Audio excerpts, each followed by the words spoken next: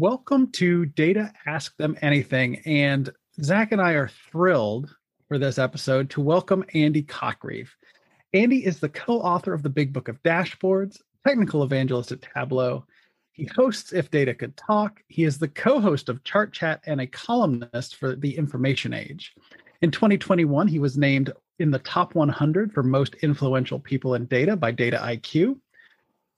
He's an amazing magician, board game enthusiast, and all-around super awesome guy, and someone I'm happy to be called friend. Andy, welcome to the podcast. Well, thank you, Mark. It's really great to be a guest on the show. It's quite a resume, that sounds like I've achieved quite a lot. But so great to be here. Love the podcast as well. Really, really great to see you two kick this off and get it going. So yeah, great to be here. So the format of this sub show is it's a very brave format because normally folks that come on Data Plus Love are only subjected to me and my questions, which is totally unscripted. But in this case, we crowdsource questions from across the web and ask people, if you could ask Andy Cotgreave anything, what would you ask? So it's a Data Ask Them Anything instead of Data Ask Me Anything like on Reddit. We have about 10 or 11 askers today, and I'm going to kick off with our first question from someone named Kevin. And Kevin asks, assuming you were paid equivalently and could choose only one, would you be a data professional or a professional magician? Oh, wow. Are they all going to be this challenging questions? I mean, can you not ask me about something about the roadmap of Tableau or something? Right. Okay. Data professional or professional data person. My gosh. If it was equivalent, I think I'd be a magician. Wow. I think I would. There's nothing like the rush of work, of bringing a crowd of people together and seeing the energy that you all create when something goes well, right? That is amazing. So, okay, there you go. I just wrote my next career plan. If Andy quits in the next week, this is all on Kevin. Like, you didn't see his reaction right now, but this was big. Like, there was a revelation there. Well, I tell you, I mean, I still watch the video from TC when you did I see the deck of cards in the back, and I'm like, oh man, I still get chills thinking about that. If I had the magician skills, I would go professional magician too. It's honest. I mean, it's taught me so much. For those that don't know, I became a magician about 8 years ago, a year after joining Tableau, largely because I was fascinated by the similarities in the cognitive science and the neuroscience of magic and data viz. And it's taught me so much as a presenter and as a storyteller and as a magician.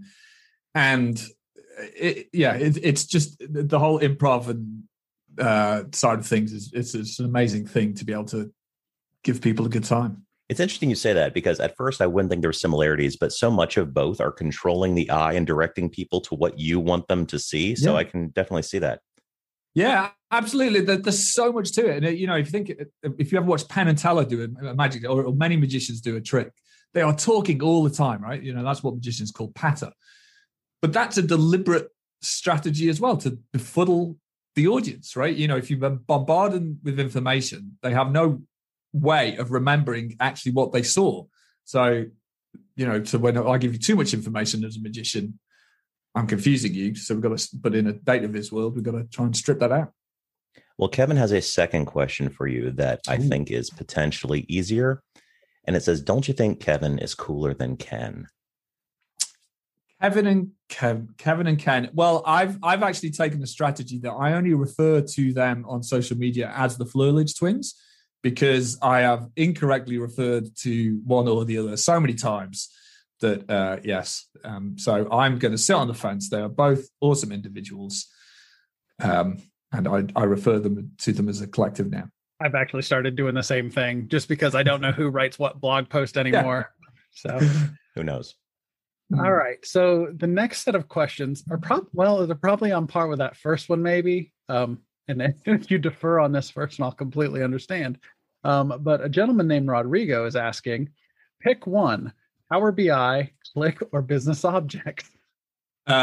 Pick one for what? Exactly. I have no idea. Maybe one to develop visualizations in? Well, they're all great products. They all do certain things extremely well. but I'm going to take the professional Fifth Amendment stance on that. Good call. Good call. And here's another pick one of the three. Francois, Andrew Beers, or Fletcher. I don't know who was the last one? Fletcher. I don't know who Fletcher is. Oh, I don't know who Fletcher is. Yeah. Is this like Snog, Marry, and Avoid? Good I God. think so, yeah. Wow. Well, Francois for the wide eyes and excitement. He'd be the person who's going to bring excitement to life, and Andrew for the calm, considered, laid back approach to the future. It would depend on my mood. Yeah. Yeah, I'll have to figure out who Fletcher is. Yeah, well, my worst fear now is that it's an employee or a colleague I should know, in which case I'm probably hurting someone's feelings. Well, don't feel bad because I'm not remembering them either. So, all right. And then the last one, pick. Man, okay. What's your favorite? Bars, lines, or scatter plots? Scatter plots, absolutely phenomenal visualization. Maybe a little bit harder for the layperson to pick up and understand. Not very complicated, but boy, you can see so many more patterns and exciting patterns in a scatter plot. And I've probably made more impact in my career with scatter plots than the others. The power of deaggregating. Yeah, absolutely. Oh, I did the Gartner BI bake-off, Tableau v ClickView v Power BI, and the fourth one a few years ago. And I had a scatter plot with 1 million dots on it, and it wasn't arbitrarily 1 million dots. The insight that those 1 million dots could reveal in a scatter plot was really good, and it was important to be able to show 1 million dots. So yeah, scatter plot for the win.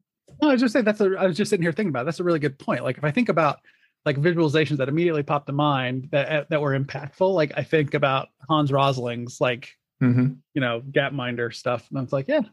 It definitely sticks in the brain more than a bar or a line, for sure. Well, the dashboard I was talking about, we had opioid data. I mean, it was horrible data set about the tragedy of the opioid crisis in the US, but we had a scatter plot with essentially all the doctors, all their prescriptions, and all the cost they'd done. And just when you interact, when you have interactive highlight filters, when you're clicking on a map and seeing different categories of healthcare professionals, the patterns that emerged in the scatter plot were really revealing, right? And, you could literally see the doctors who had been eventually struck off because you just through that interaction. And so, yeah, disaggregated data, as Zach says, and Hans Rosling as well. I mean, he proved that the scatter plot is a winner. So the next asker is someone familiar to you. You might know them from Iron Viz, but Christian asks 3 questions. The first of which, most memorable data visualization conversation you have had recently? ? Last week, I did chart chat with Steve, Jeff, and Amanda, but we had a special guest, Tim Harford, he's my hero. He presents more or less on Radio 4 and has written multiple brilliant books. There you go. And we talked about Florence Nightingale's rose diagram, right? Now, Florence Nightingale, 1858, did these rose diagrams, changed the world in the way that soldiers are looked after in the healthcare industry, and changed the world. Anybody who's been in this field for 3 nanoseconds will probably have seen those charts. But it is amazing. I've been looking at that chart on and off for 15 years at least, and it still reveals more. It still reveals nuances. There's context behind the visualization. There's so much to learn about Florence Nightingale and the time she was in. And it's just a great example of when you're building a chart, does it matter if it isn't accurate? You know what? Sometimes you can communicate the gist in a slightly weird way, and that can be more effective than doing the purest, boring bar chart that you would put on a dashboard. What I've loved about this career and what I love about those conversations is the tension about learning when to use one or another, and learning that you shouldn't just use one type all the time. So yeah, that was good last week. It's the Tableau public dilemma, because you see people go for unorthodox, often bold chart types that might be less clear. But if it gets the additional eyes to your topic, was it worth it? And it's an ongoing debate that's been going on since people have been doing database. Yeah, and I think that's really interesting the way you frame that, Zach, because I think, Stephen Few, when he was prolific and more active in the field, he was very dogmatic. It's like data visualization is about purely operational, austere, dry as you can possibly have charts, right? And I was a complete zealot for Stephen Few. It took me a long time to realize, well, data visualization is also artwork. And I think, it's great being happy with that. And I think what Steve Wexler always points out, the biggest mistake somebody can make is to look at the arty side of things, the blingy side of Tableau Public or wherever they're going for their data art or highly designed things, and think that's the thing you should do for business situations, because very often it isn't. And Mark, here you are, a hero, real world fake data. I think the project you're doing, if people don't know, real world fake data, Mark is saying, look, here's a data set. Let's make a boring business dashboard. And I use the word boring in a completely ironic way because they're amazing. It's amazing what people are doing, but it's focusing on the fact that the data and analyst's job also needs that dry, crisp stuff, and we need to celebrate that too. Well, thank you. So, second question from Christian: what's your favorite Iron Viz memory? Is it okay if it's a purely selfish one? Of course. Totally.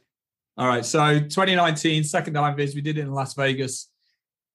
I was on stage. We didn't have, I had nobody in my ear, no producer in my ear.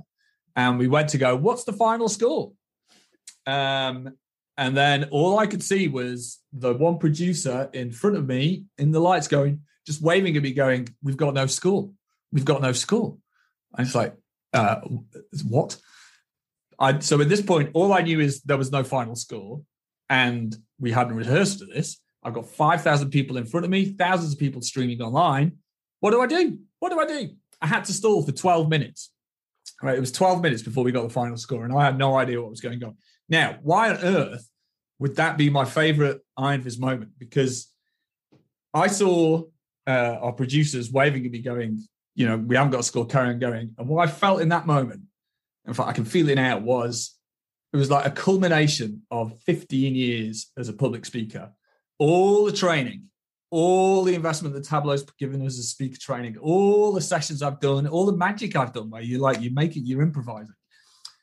And I knew if I named somebody, I knew the producers could put the camera on somebody. I knew I had talented people behind me. I had judges. I had a microphone in the audience. I had Keisha as a co-host. I was like, all right, I'm just going to make this stuff up for 12 minutes. I'm going to try and make content up as we go.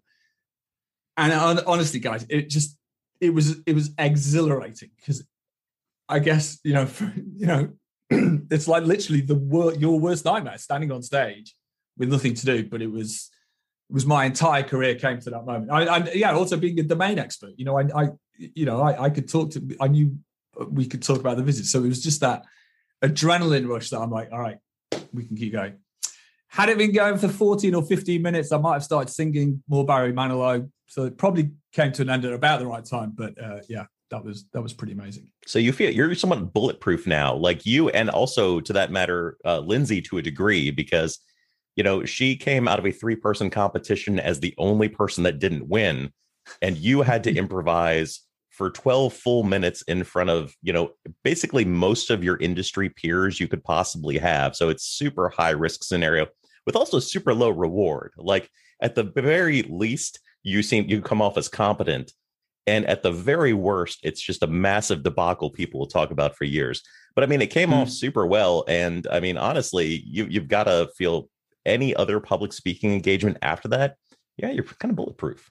Honestly, the reward. Honestly, it was an absolute career highlight because it just felt amazing and it worked, right? And maybe something that maybe had gone wrong, but it was amazing. And I just remember seeing our Adriana, who was then our VP of Global Communications. I remember at one point just seeing her sprinting off towards the backstage, and I'm like, oh well, I could see something's clearly not working out right, but I'll keep the show going. So yeah, it turned out the reward was pretty good from that. And I personally remember this as I was standing on stage, and I'm watching Andy do it, and I'm like, man, he's a pro. He's a pro. And then I hear him go, Mark, tell us this story. And I went, what?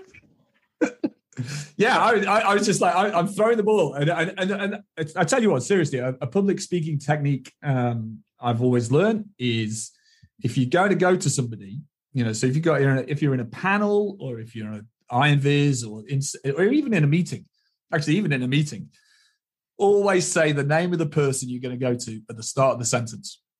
Because, and this is a great meeting tip as well, because, sometimes we don't pay attention in a meeting. And then so you've all had this experience where you're not really, you're not paying attention. What do you think, Andy? And you're like, I wasn't listening, right? So always say the name of the person at the start of the sentence. And that gives that, like, all right, I'm going to pay attention. So yeah, thank you, Mark, for being there and making it sound amazing. I'll say that was, for me too, it was a highlight. So that's a good memory. Wow. That's a good tip. I'm definitely taking that. So our third Christian question, if you had to get a data viz tattooed on your body, what data viz would it be? And I'll give you bonus points if you say where. It wouldn't be a 3D exploded pie chart. It probably wouldn't be a Sankey. I mean, I'm sure there's a very witty answer to that. Chart tattooed on my body. Having said a scatter plot, I would just put a bar chart somewhere on my body. I haven't thought. I have no tattoos, but in my life, I have had significant sort of hobbies. I played ultimate frisbee, did that for a long time, became a mountain bike racer, raced around the world, got into data visualization, played a lot of frisbee golf, did a lot of magic, and I was like, you know what? Just one tattoo for each of those things would be pretty cool, and it probably would be a bar chart because that at least is recognizable. But what would the data be? Oh, could you imagine? What would the data be? I know exactly what this needs to be. You get a bar chart with normal distribution on your biceps. So when you're flexing, yeah. Clearly, you've never seen me with a t-shirt or a muscle vest. My 13-year-old daughter has bigger muscles than me, Zach. So that's not a good idea. Maybe for you, but it's not a good idea. No, I've seen so many regrettable tattoos, which is why I'll never have one. Yeah. Yeah. And so maybe we could crowdsource this. What people could tweet at us and see like what tattoo should Andy get and where. We're going to crowdfund it to people at the next conference. I don't want to say anything that I might come to regret. I remember right before TC19, there was a group of us talking about getting the Tableau Sparkle tattooed. And it was like, we were talking about it. And then shortly after that conversation became we've just been acquired by Salesforce. It was like, okay, we're going to hold off on that. I think you've always been, there's certain things, I mean, obviously Tableau changed my career, right? Changed my life, right? I've a customer at the start, purchased Tableau in January 2008 and, transformative and, I love it. I've loved the company. I've loved the brand. I've loved the product and I've loved the field. Yeah. Permanently inking your body with that? Maybe not. Yeah. I'm glad I hit the pause button on that one. Yeah. All right. Next question. Just a single question from this asker. A gentleman named Steve asks, Andy, how often do you feel bad about your co-authors, Jeff and Steve, shouldering most of the burden of writing Big Book of Dashboards? Oh.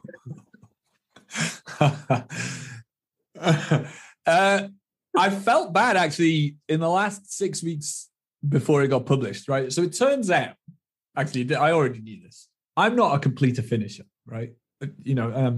Mark, your job at Tableau, you're in the sort of the pre-sales organization, and that's where I started in Tableau. And what an amazing role, because your job is essentially to go into a customer, make something that looks amazing, sell them Tableau, and then move on to the next project. It's great. Right. It doesn't have to be finished. It doesn't have to be edited. Great. I love that role. It's amazing. It's just like you come in, you're like, look at this, great, and then you move on. Turned out I was a bit like that right in the book. So, first 8 months, I'm like, well, hey, I'm in. And then it came down to, we've got to rework all the images. We've got to make sure every spelling check is done. Who's going to do the index? And unfortunately, in that last 4 week period, I was just like, guys, I'm I'm done. I can't even bring myself to open the document again. So yeah, I did feel bad because the book is that last 10% of the book is down to Steve and Jeff. And if it hadn't been for them, you would have got a slightly shoddier Andy Cotgreave version of the Big Book of Dashboards. So yeah, I owe them a big debt of gratitude for that. Well, to be fair, he sent that in as a complete goof just to make us laugh as we're looking through the question list. Well, then you got a much bigger confessional than maybe you expected. Yeah. That's way more sincerity than that deserved, frankly. So, Steve's listening in. That's I think that's more that's more than we all expected. Mark, you want to do the next ones too, since you got Steve's gag question? Well, I've got a question of my own, just out of curiosity, based on that question. Are you working on any other book currently, or no? No, not yet. I've got 2 or 3 ideas in my head, and they have not yet come to fruition. The other thing I've realized, I thrive with collaborators. So I think, it was an amazing experience writing a book. If anybody thinks they want to write a book, I highly recommend going down the route and trying it, because it's an amazing experience. You get to force out your thought process, and whether that book then goes on to succeed or not, at least you know whether you enjoyed writing a book. What was amazing about doing this with 2 other people is you embark on a project and you think, what if I hate these 2? Right? What if we get halfway through this process and it turns out we're each trying to do something different? And throughout the process, we had some really passionate arguments, passionate debates and disagreements and conversations. But those meetings were amazing because at no point did any of us diverge in what our mission or vision for the book was. And it was brilliant. We sparred and battled.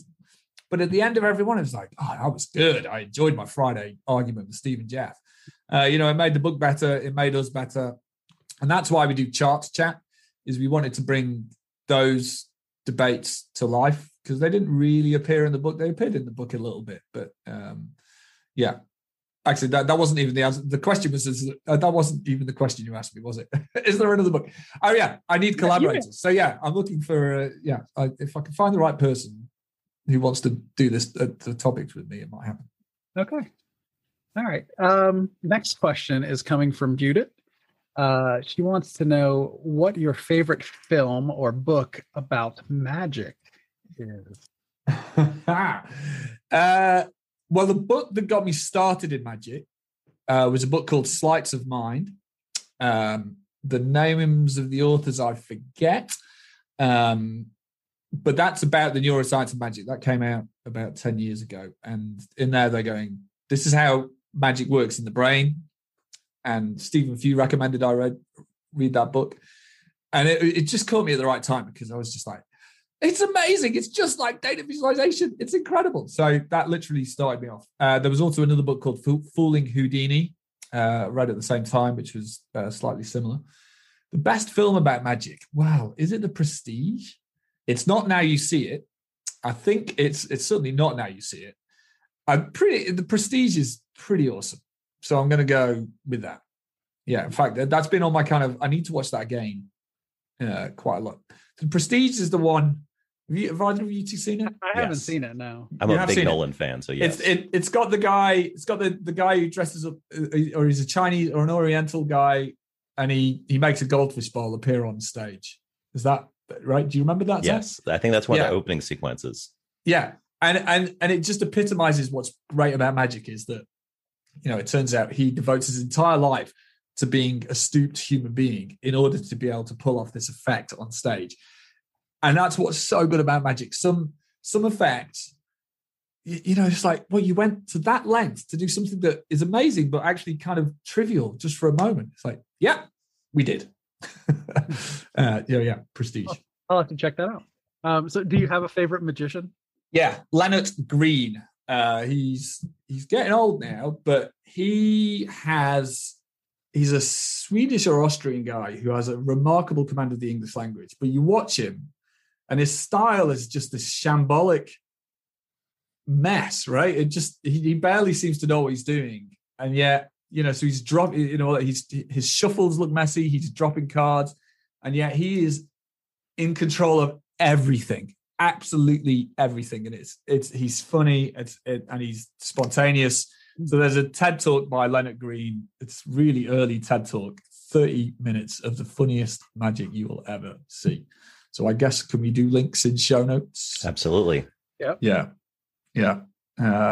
If I can be 1% as good as Leonard Green, I'll be successful. I would say, considering people kind of line up and seek you out at in-person events to have you do some magic after hours, I'd say you've at least got 1%. I've never seen the guy, but I'll give you the 1%. Thank you. So, what did you want to be as a child? What did I want to be as a child? The earliest memory I have, I wanted to be an estate agent when I was about 4, because I thought they just got all the money from the house sales. But I actually I'll tell you what I wanted to be from when I was 18 and how it enabled me to have that job I have today. Right. So I'm evangelist at Tableau. My job is to be an authentic, passionate leader in the industry, essentially be very excited about the mission to help people see and understand data. Right. That's my job. When I was 18, I left school with a place on an art foundation course. I wanted to go and draw comics. I actually bailed out with 2 weeks to go and decided to go and do geography and look at glaciers instead. My first job was as a software engineer doing primary school application spreadsheets for primary school kids. Side note, in that job, in that spreadsheet, we really encouraged kids to do 3D charts. So I dread to think how many kids in the UK I actually pushed down a path of 3D charts. So I'm sorry if you used RM number magic, but that was my fault. Anyway, so software engineer, then database administration, then bummed around New Zealand for a year on a bike, did some journalism, became a cycle guide, business research, then became a data analyst, then discovered Tableau. Right. If anybody listening has not seen Andy Kirk's 7 Hats of Data Visualization, it's about the 7 different skills you need to be a great data analyst. Through accident, I did all those things. So I was creative, storyteller, technologist, project manager, user experience. So there you go. That's a long answer. What did I want to be as an 18-year-old, an artist? And who knew that all the jobs I took in my career actually perfectly put me in the role to be a data analyst and then to have the skill to be an evangelist. So great question. I like it. Yeah. All right, Zach, go for it. Sure. Jenny asks, what are 3 quirky or little known facts about you? Little known facts. Well, I guess if anybody did, right. So you all know I'm a magician. If you follow me on Twitter, you'll probably see I'm a real board game nerd. I don't think that's very unknown. But man, I love board games. I've been playing board games since I was a teenager, and that's become a thing. Quirky, little known facts. Favorite band was a band called Ween, who were, I'm seeing nods from these two. Man, I saw those guys in Glasgow, London, San Francisco. Absolutely blew my socks off every time I saw them live. So there you go. The board games, Ween. I've been playing the piano in lockdown. I've been trying to learn how to play the piano. That's been pretty good.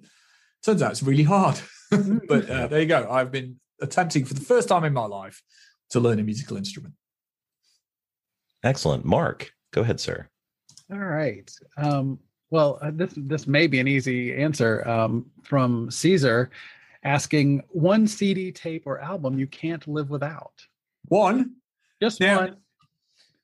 So here's the thing. If anybody ever asks you who is your top 3 bands or top 3 movies, do you find that top 3 contains about 20 items, right?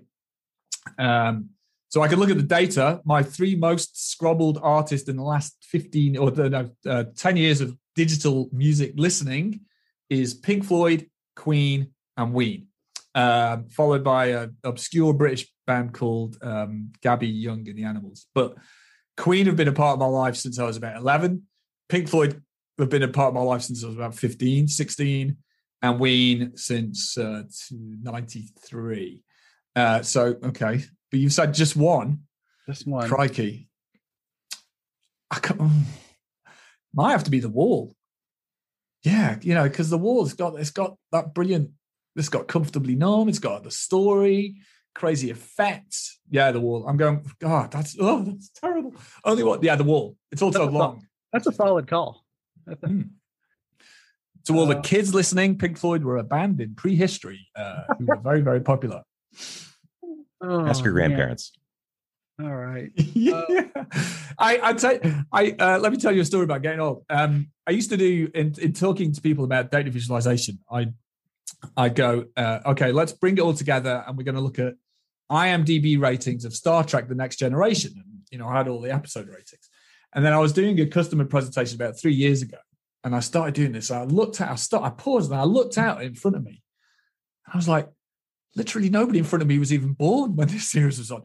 So then, so what I then did was I got the equivalent for the Game of Thrones, and now when I get to that slide, I say, all right, we can do this in either Star Trek or Game of Thrones. You lot vote. Star Trek has never been seen since. It's all Game of Thrones. Ask your grandchildren about Star Trek as well. Your grandparents. Sorry. Yeah. All right. Let's see. Let's go to Jackie, because this is an interesting question. I'm curious to your answer. What is your favorite or least favorite recent data viz trend? Is bar chart races recent? Because that's the one that. Yeah, I'd give you that one.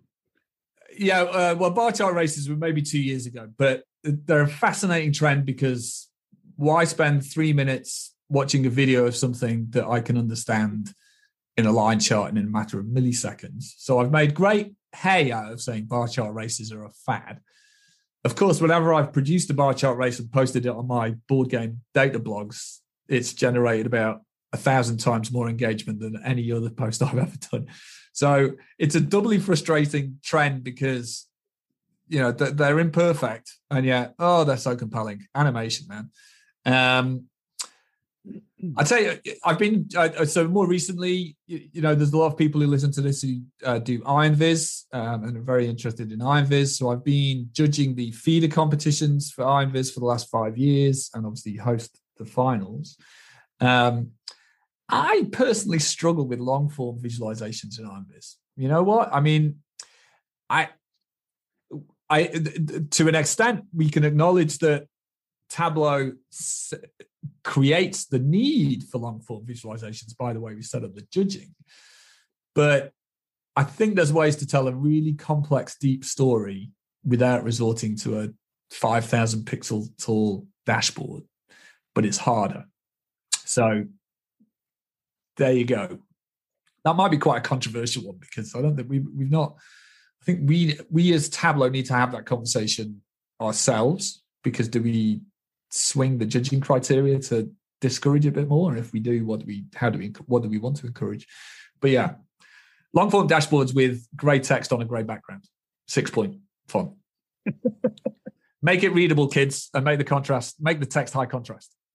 And you're not all kids. I'm not trying to patronize you. Sorry. All right. And another question from Jackie. There have been some conversations going on saying dashboards are a thing of the past and they don't get used. So I'm curious as to what your thoughts are on the future of dashboards. Steve, Jeff, and I have been talking about that quite a lot, and I've seen a lot of conversations online about it. Ravi Mystery, John Schwabish have been, there's just two that come to mind straight away. My answer to that is, do you have a question in your organization that you need to monitor every day? And if the answer is no, then I'd love to see your business model. So I'm going to assume the answer is always going to be yes to that. And then I'm like, it's on record. I really don't care about the definition of a dashboard, right? A dashboard is a piece of wood that used to be on a stagecoach that was designed to stop water dashing onto the foot of the driver. It was a board that stopped dashing. That's what a dashboard was. Anything else is just arbitrary definitions we put into the business intelligence industry. If you're going to monitor something about your organization, whatever that looks like, you might call it a dashboard.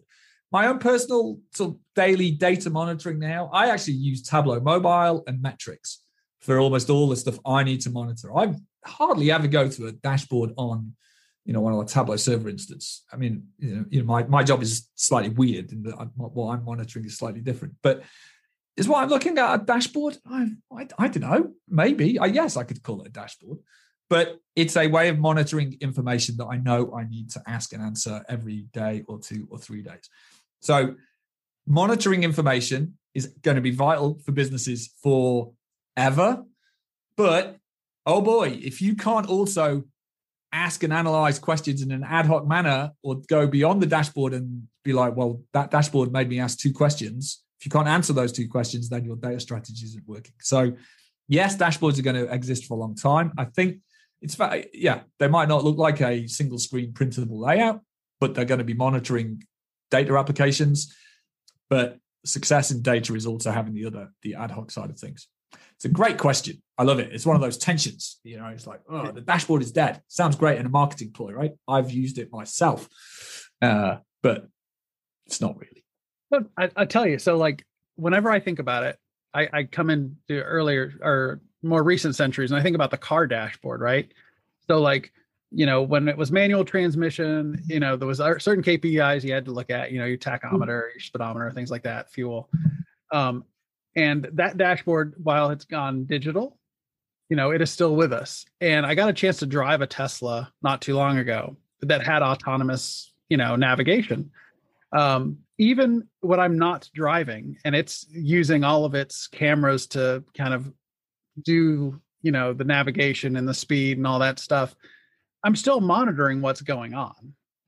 And I think until you see a point where you've reached that level of autonomy where you can 100% trust it and it's going to run your business, I absolutely agree. You're always going to have to monitor something. Yeah. Yeah. It's a good question. It feels like one of those things that it's kind of, it's a hot button topic and it's a great side to take right now because it feels like you're being futurist. Like no one's going to remember 20 years from now that you said dashboards are going to be a thing of the past. But right now, I mean, even I'm not assigning like motives to people like that they're disingenuous, but it's one of those things where by sort of being, perceptually a step ahead and saying that this is where things going, it's a great position to be in when the rest of us are like, yeah, but are you ever really going to need to not see things? You're going to need to know stuff. And I don't know. Also, I'm never quite sure what the alternative is when people say dashboards are going away, because in order to do that, you have to define what a dashboard is, which Big Book of Dashboards steps through quite a few iterations to land on its version, which I imagine was one of the early debate topics the preview dealt with. But when you tell me this isn't going to be a thing, what is the thing instead?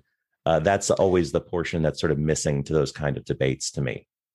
Yeah, 2 things to that. I think what we've got challenges. People want AI and machine learning to provide a Google search interface on data. So, well, I could, from a futurist perspective, it's like, yeah, that's going to be the future. But the customers we see, most of them haven't even got their spreadsheets in order. So to get AI and machine learning on their data sets, it's like, well, it's still in a spreadsheet, so we're still trying to solve that. And just on the definition of dashboards in the Big Book of Dashboards, so we ended up with a 15-word definition. We started off with a really small definition of what a dashboard is. And over the sort of year we were writing the book, it got longer and longer as we were adding caveats. It's like, well, what if it's 1 screen? What if it's 2 screens? What if it's for monitoring? What if it's for decision making? And with about a week or 10 days to go before the first draft was due, we just culled all the words and went 15 words. A dashboard is a way of monitoring something you need to monitor. I can't remember the exact definition, but it's too hard trying to define what one is. Just, are you letting people see what they need to see? That's very similar to, I had a systems analysis and design professor in college and grad school. I had him for both. And one of the very first things he insists on at the beginning of class is defining what a system means. And the definition of a system is what you define it to be. Because alternatively, the scope is limitless, right? It can be anything. So much like a dashboard, the dashboard is what it is to a degree, right? So there may be things that, futurists are calling non-dashboards that the rest of us would argue are actually dashboards. But it's an interesting debate to have. And I know we can spiral endlessly on this as well. Yeah. And, I kind of got known about the phrase, it depends. What's the right way to build a data culture? What's the right chart for this? It's like, well, it depends. And that genuinely was an epiphany moment. it's like, well, I now know enough to know I can't answer any question at all because I don't know what your needs are. And it depends, there are more than one answers. And I mean, the more we go through life and life's all a bit chaotic and society's a bit chaotic, I wish we could have a bit more it depends in our lives as well, because then we maybe can meet in the middle rather than being so divided. So, yeah. Ooh, there you go. Got a bit heavy, but it depends. It's okay. We have one more question for you that's super easy. From someone named Chris from your side of the pond. If you could pick anyone in the world, past or present, to interview for If Data Could Talk, who would it be and why? You know what? It would probably be Joseph Priestley. I think so. If I think back to the pioneers of data visualization, the ones people know most about, Charles Minard, who did the first line charts, Florence Nightingale, who we talked about, John Snow, who did the cholera map.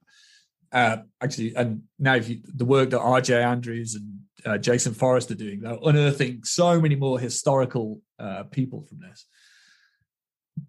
But Joseph Priestley did the chart of biography and the chart of history in 1876. And these are essentially Gantt charts with thousands and thousands of people, famous people on it. But he was an amazing guy. He discovered oxygen. He helped pioneer the understanding of electricity. He became a religious zealot and started riots in the UK. He got exiled and became friends of Benjamin Franklin, I believe. He moved to the US. So he was this amazing polymath and created these gorgeous visualizations that were framed on schools around the country, around Europe. And I was very lucky to go and see some originals in Princeton last fall with RJ Andrews and Steve Wexler.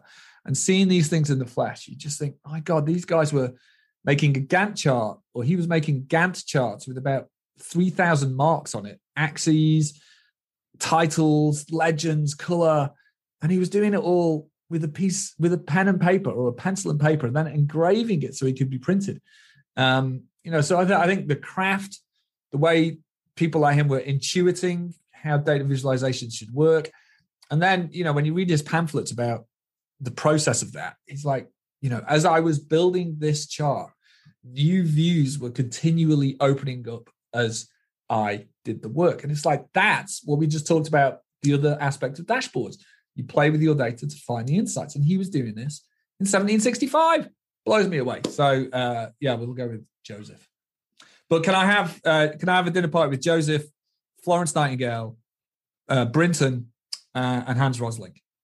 Am I allowed that dinner party? Sure. That would be pretty good, wouldn't it? Yeah. All right. What do I have to do to get on that guest list? I don't know. Make a chart that blows me away. You've done that loads. Yeah, I just want to attend. I don't. Yeah. Just come and join. You're on. You're in the list. Yeah, love it. I'll serve. You're doing an amazing podcast and running an incredible program. There you go. That's more than enough. Yeah. All right.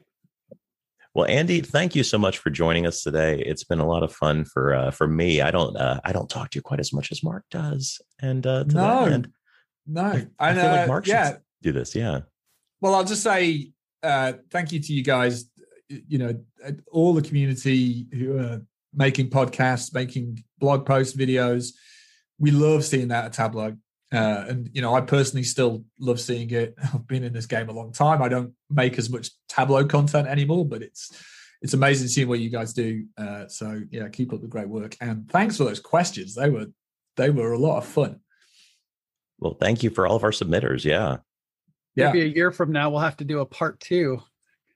There are some questions we did not get to, but that's okay. Got to leave them wanting more. Yeah. Definitely. See you in a year.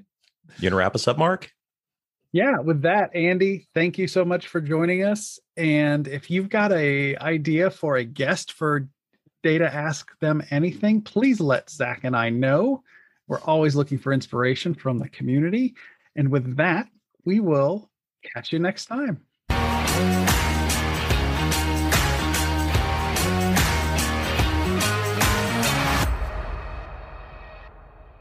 Data Ask Them Anything is a production of Data Plus Love. Our music is Bad Company by Black Room, courtesy of Take Tones. Hey, you're still here? You're probably waiting for like the next podcast to kick in, probably something better. Thanks for hanging on. Anyway, if you're picking up what we're putting down, consider buying us a cup of coffee on ko-fi.com/DATAPLUSLOVE. Just, drop $3 in our tip bucket. It helps us buy better equipment. It helps us pay for razor blades to keep me from looking like a wolf man. And it keeps Mark's head looking so shiny and beautiful. Anyway, thanks for listening. We'll never put anything behind a paywall. And thanks for your patronage. Have a great day.